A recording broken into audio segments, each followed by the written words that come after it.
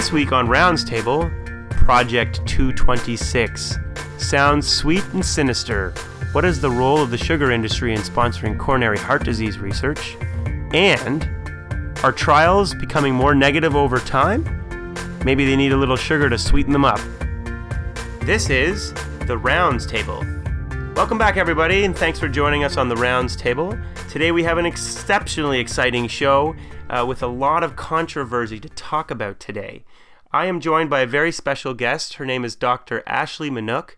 She is the wife of a previous co-host, Dr. Fraser Pollard, and they both live in the beautiful town of Trenton, Ontario, and both work at the Trenton Memorial Hospital. Ashley has selected a particularly juicy article for us this week. It's been in the news recently and it's somewhat controversial, so we look forward to hearing it. Ashley, welcome to the show. Thank you for joining us. Thank you for having me, Kieran. I am very excited to be here. We are very excited to have you. So we're going to cover two articles today. The first article is the recent publication in JAMA Internal Medicine, and it's called Sugar Industry and Coronary Heart Disease Research, a historical analysis of internal industry documents. Sounds sinister. Ashley, what prompted you to choose this article?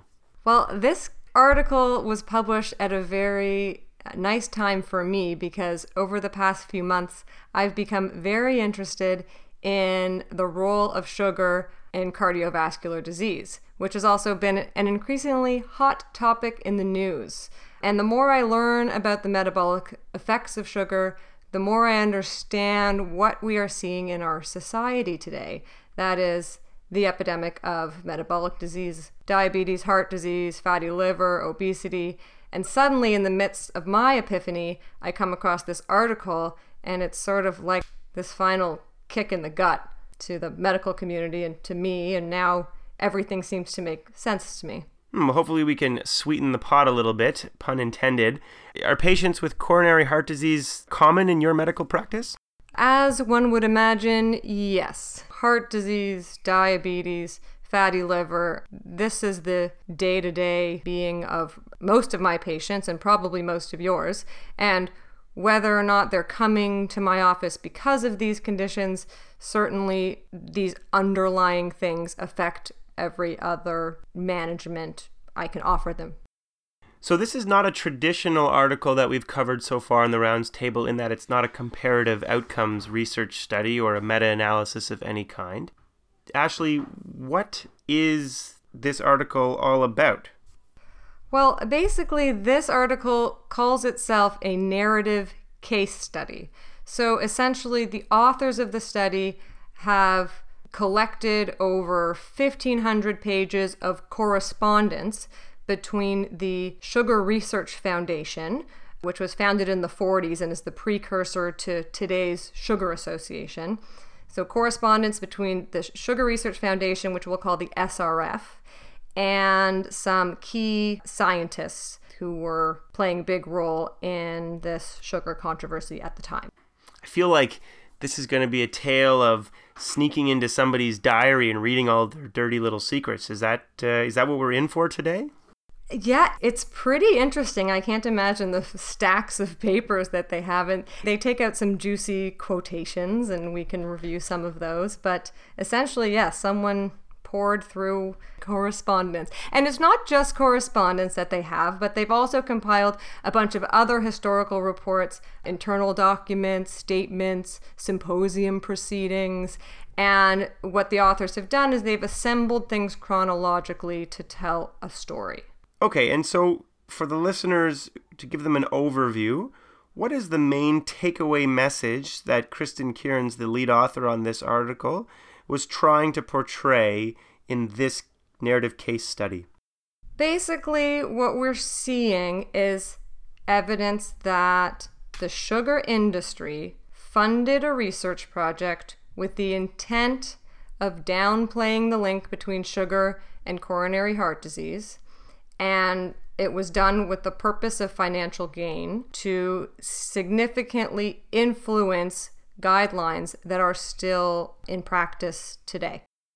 It's not an easy task to get an article published into JAMA Internal Medicine. It must have some importance beyond just exposing a controversy and potential scandal in the past. Why is an article like this important in the broader context of the research industry? So I think there are two main important issues here. One is the issue of sugar and cardiovascular disease.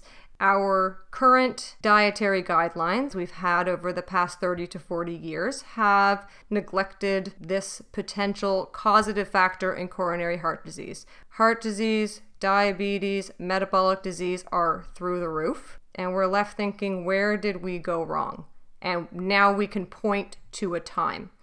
The second, more broad issue is the effect of industry on research in general. The money isn't there for independent researchers to be conducting research, so necessarily there is industry funding much of the research that we have today, and that's important, but it's really important for us to recognize that reviews and guidelines are very, very susceptible to bias. This is a case where we really, really see the harms associated with that.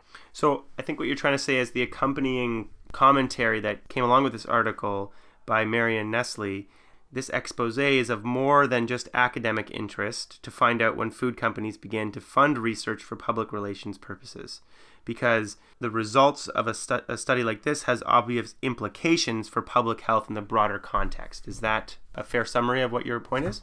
Yeah, I think so. We're essentially in a public health crisis right now, and we can point to some key moments in history where this might have arisen. Because this is not a traditional comparative methods study, why don't we just get into the details of the narrative cases that they talk about and peel open the cover of the diary and read the dirty secrets inside? Okay, so to give some background, this all started in the 1950s when heart disease started to become a growing problem in American men, which led to studies of the role of dietary factors in heart disease.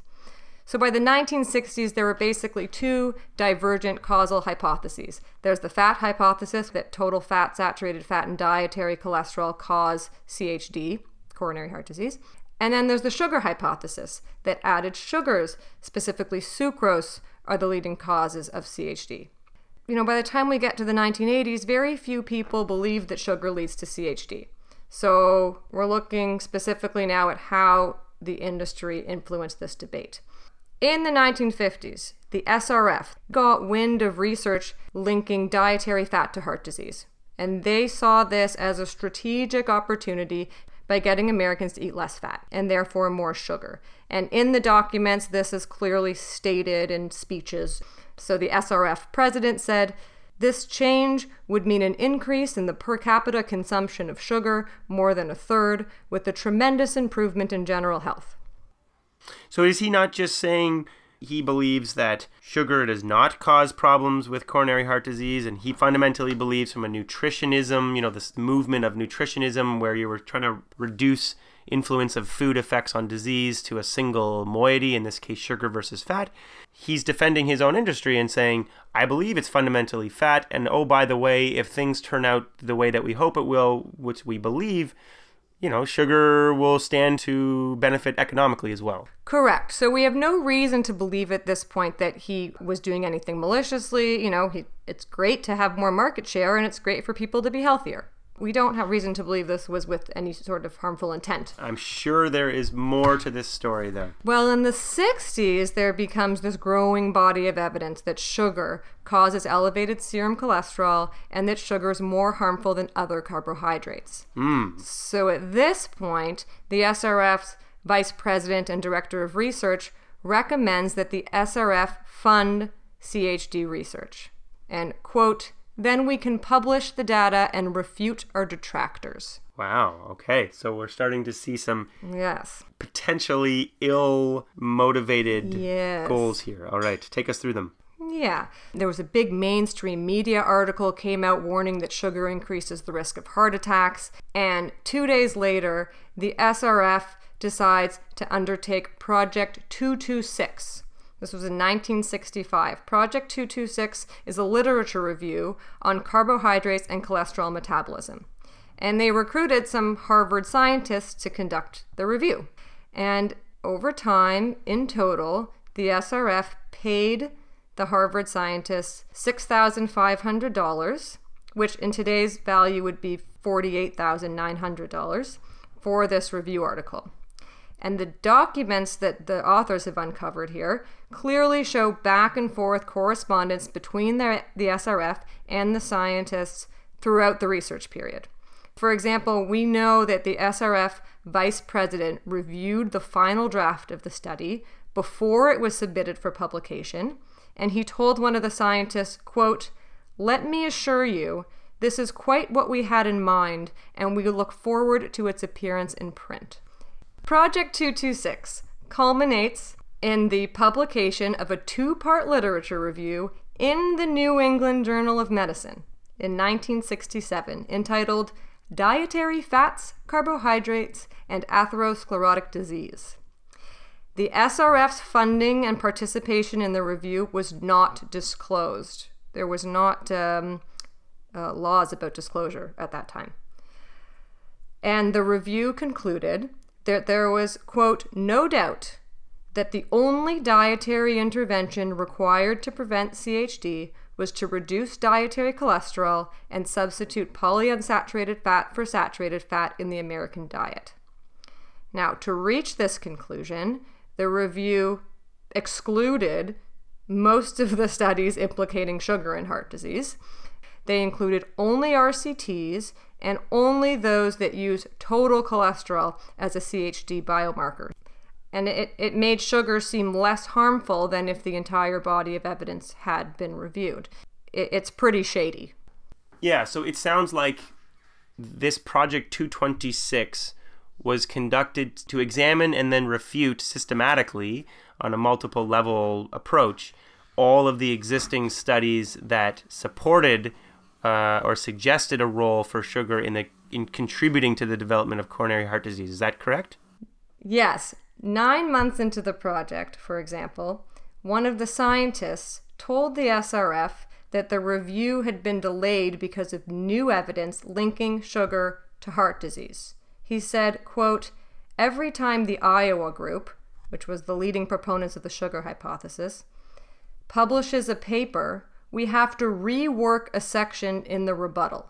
Right. So instead of approaching the scientific question by saying, does sugar contribute to coronary heart disease, and then reviewing the literature and coming up with a compilation of all of the findings to date and making a conclusion, they set out with not even a hypothesis, but a goal of saying, how can we refute all the existing evidence that supports a role for sugar in coronary heart disease? As new stuff came out, new damning studies, they would just continue to try to figure out ways to diminish the impact of those studies. Exactly. It's pretty interesting. I think this is an interesting article that catches, a particular set of individuals within the Sugar Research Foundation's employ that clearly had some ill-motivated goals in conducting research. But this is just a limited picture of the bigger, broader research industry that's going on around this. Is that not a major weakness of this particular study? That's true, and the study acknowledges that really this is a narrow window into the SRF activities and into the broader research world that was going on outside of this. But what makes this particularly important is that this review was in the New England Journal of Medicine, which obviously has a wide readership, and it's thought that the nutrition guidelines that then came out in 1980 were in a large part based on this review.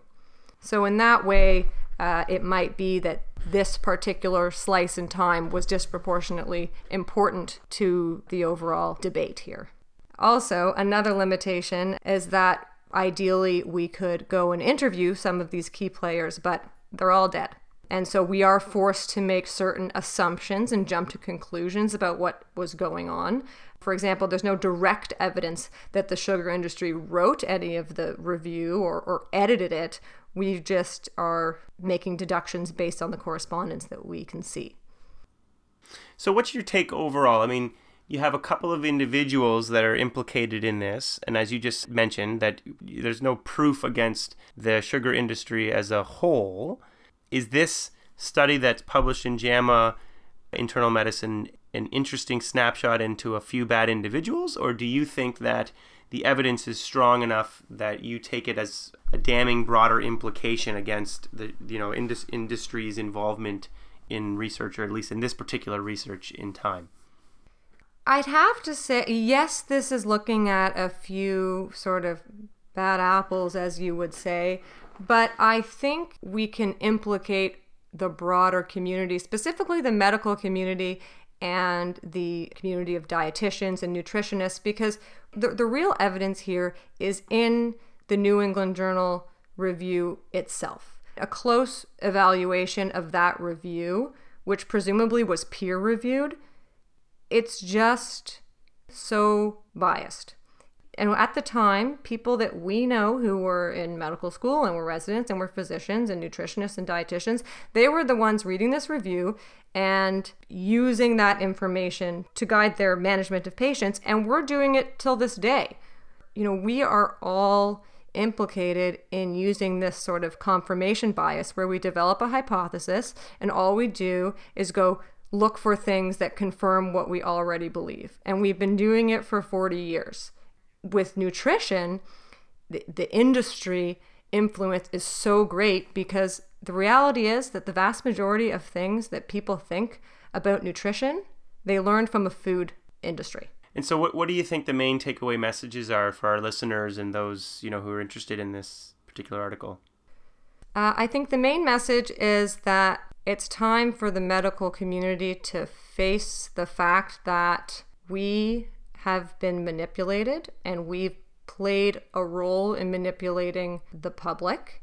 It's time for us to educate ourselves based on the real evidence that's out there and sort of, admit that something has gone seriously wrong here and sort of start from scratch. Right. So you're suggesting that we rethink the entire nutritionist approach to coronary heart disease and relook at what the true causative elements as far as dietary elements are in contributing to coronary heart disease?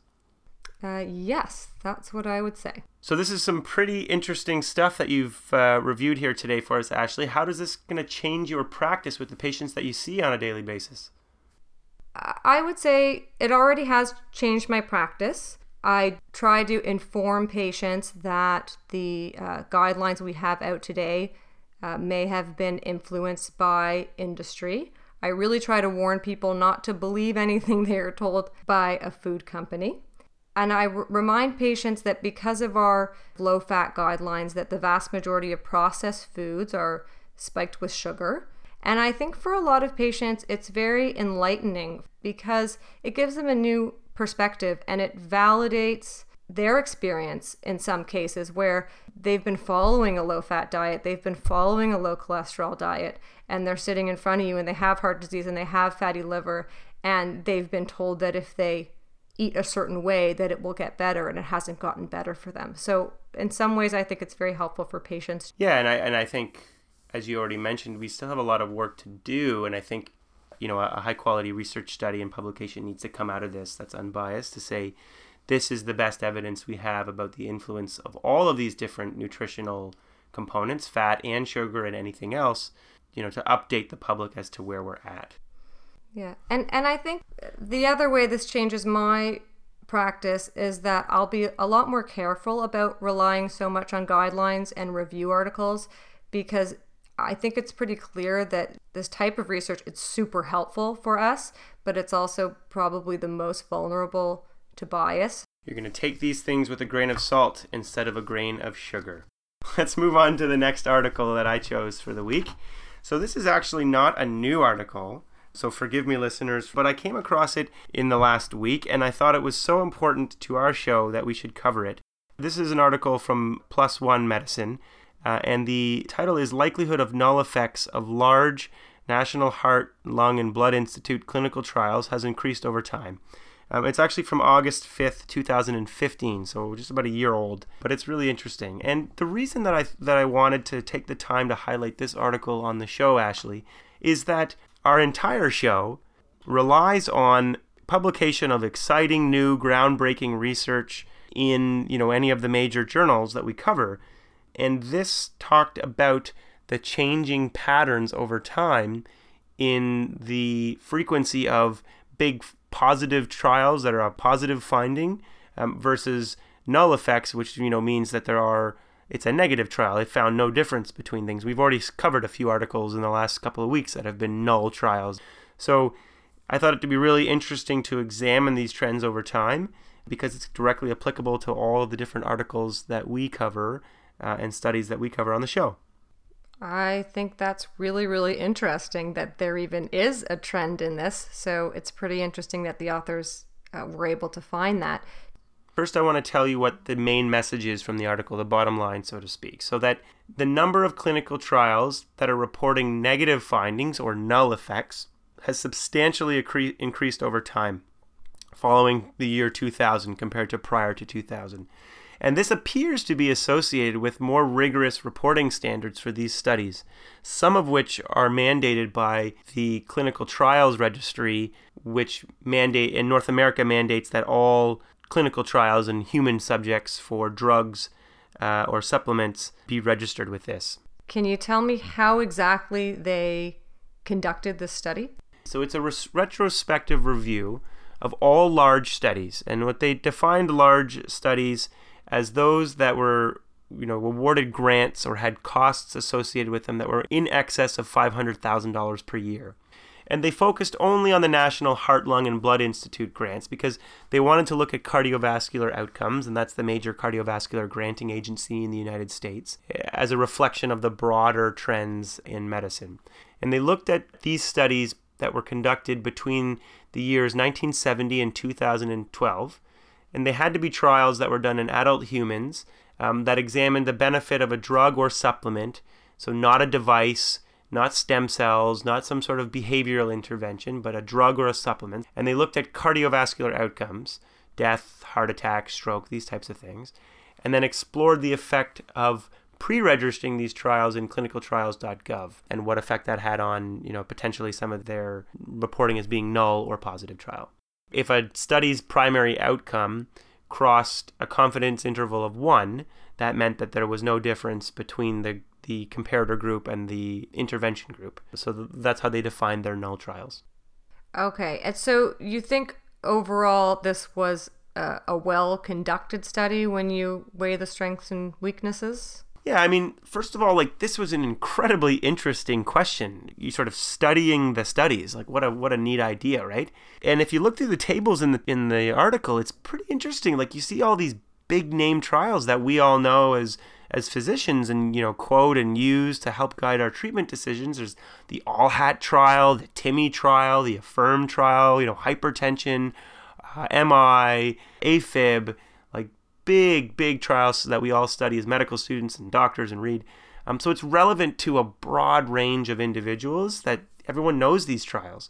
And, the question was well constructed. It was feasible. It was able to answer the question around specifically cardiovascular trials rather than just trying to look at all trials published between 1970 and 2012. That it was just constructed in a very eloquent way. And then I liked the fact that it tried to look at some of the potential causal explanations, whether there was something to do with industry influence, as we just heard about in our sugar industry article.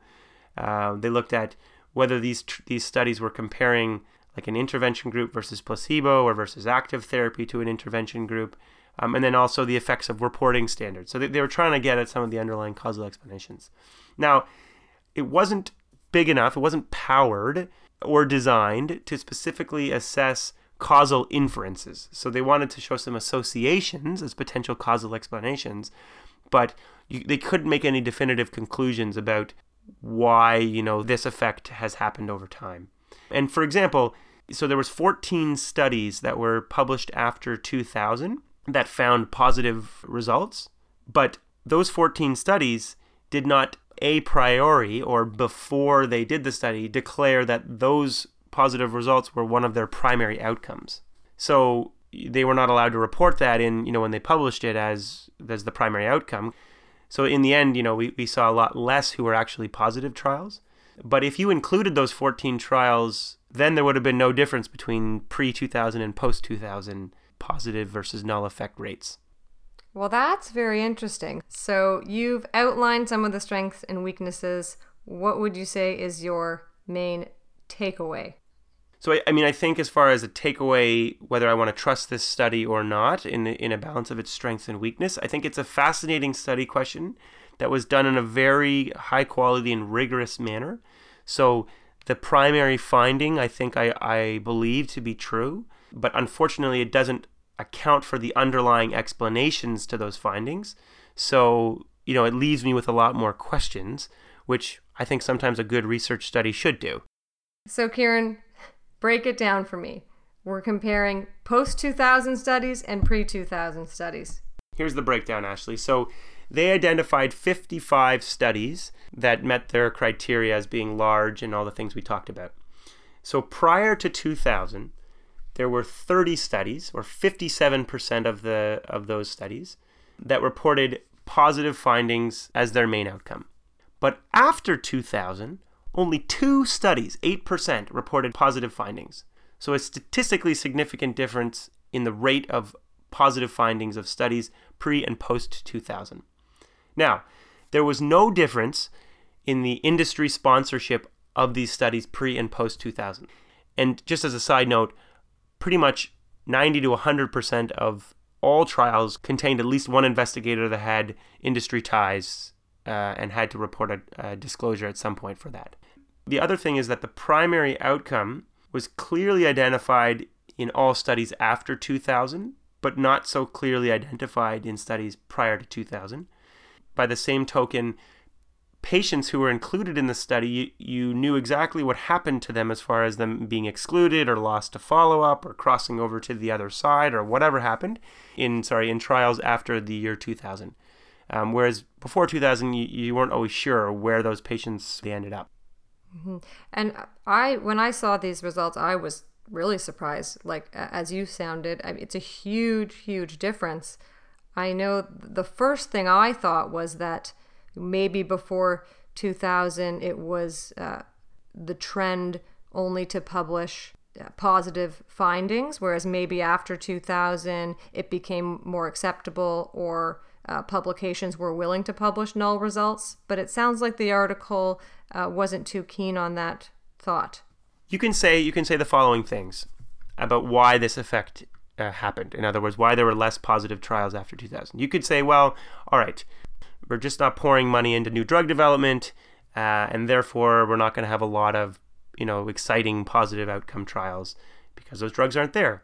Now that actually is somewhat true. There's been a steady decline in the number of new drug patents and registrations through the Federal Drug Administration since 1998. But it's not a large enough explanation to say why this is occurring. And there's been some very big drugs that have come out, that by all accounts should have given us a positive trial and didn't for whatever reason. The other possibility is that cardiovascular disease management has come such a long way post-2000 that we're now actually really good at treating patients and reducing their overall cardiovascular, risk of death and morbidity. So it's really more difficult these days to find new treatments that make headlining type of impacts on cardiovascular specific outcomes.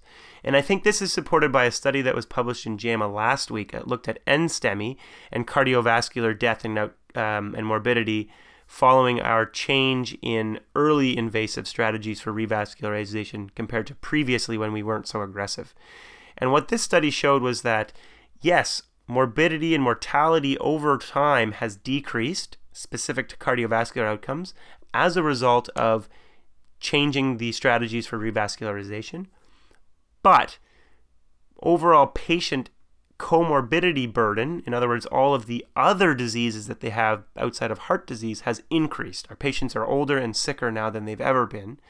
So specific cardiovascular interventions are not likely to have as large an impact on overall rates of death because people are dying of things other than cardiovascular causes. And we've reduced our cardiovascular rates of death specifically with the treatments we have, which makes it even more challenging to find a specific cardiovascular intervention that's going to make a big difference these days. That's interesting. Do you think if a similar study was conducted, but instead of using cardiovascular drugs, they were using, say, rheumatologic drugs in rheumatoid arthritis, do you think this type of study would come out with different results? No, I don't actually think so. And there's two reasons why. The first is an extension of the point I just made. So, I mean, rheumatology and rheumatological interventions have come a long way too, most notably with biologics, right? There's now a handful of biologics that have really changed the way that we treat patients. Within the last 10 to 20 years, these biologics have really taken off. They're older than that, but as far as their proven efficacy and use in a broad range of rheumatologic diseases, that's the easy prototypical example of how care has improved overall in rheumatology, and probably makes it more difficult to find, impressive new rheumatologic outcome studies as well. That's point number one. Point number two, which is, heavily leaned on in this article as well, which I agree, is that the reporting standards have improved.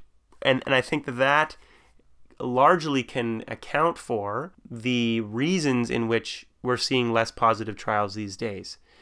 Because previously, prior to 2000, primary outcomes weren't clearly defined, as was discussed in the article and found in the article. And so potentially, if you had an interesting finding that was positive, you could report that as the main finding of your study. That makes sense. But now you have to, in clinical trials on humans, declare before you start the trial what your primary outcomes are going to be. And if you do not find a difference in those primary outcomes, but you find a really interesting dramatic effect as a different outcome, your study is still deemed to be a null or negative trial because you didn't find an effect in the primary outcome. Do you think the enhanced regulation around reporting standards is a positive thing in terms of how research should be conducted and disseminated? I absolutely believe it's a very important improvement that we've made in the way in which we conduct and publish trials. And there are two reasons that that's so. One, we've already seen evidence of, ill will in research from the article around the sugar industry that you discussed earlier, Ashley. But also, I think that it's really important for researchers and doctors and patients to know about important negative findings.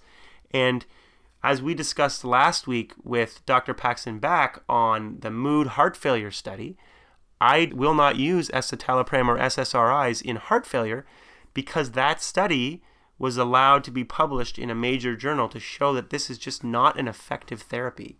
And without the reporting standards that we have, these types of things, wouldn't happen. And it means that we're conducting high-quality research where we state our hypotheses beforehand, we test it in a rigorous way, and then the outcome is the outcome, and there is no getting around it. It's absolutely important, and we should continue to ensure that all studies are done and reported in this way. I have to say, Kieran, I couldn't agree more. I think that's a really important point, and, hooray for null trials. So you're sitting at your desk with all your leather-bound books, and you're looking in your archives, and you're looking at some studies of cardiovascular drugs, and some of them are pre-2000, some of them are post-2000. Are you thinking differently about the trials at all? Has this changed the way you're looking at certain types of research? It's an excellent question, Ashley, and I think it raises a couple of pauses for second sober thought. But I think overall, the way that I approach interventions for my patients is to look at the body of evidence, not a single study.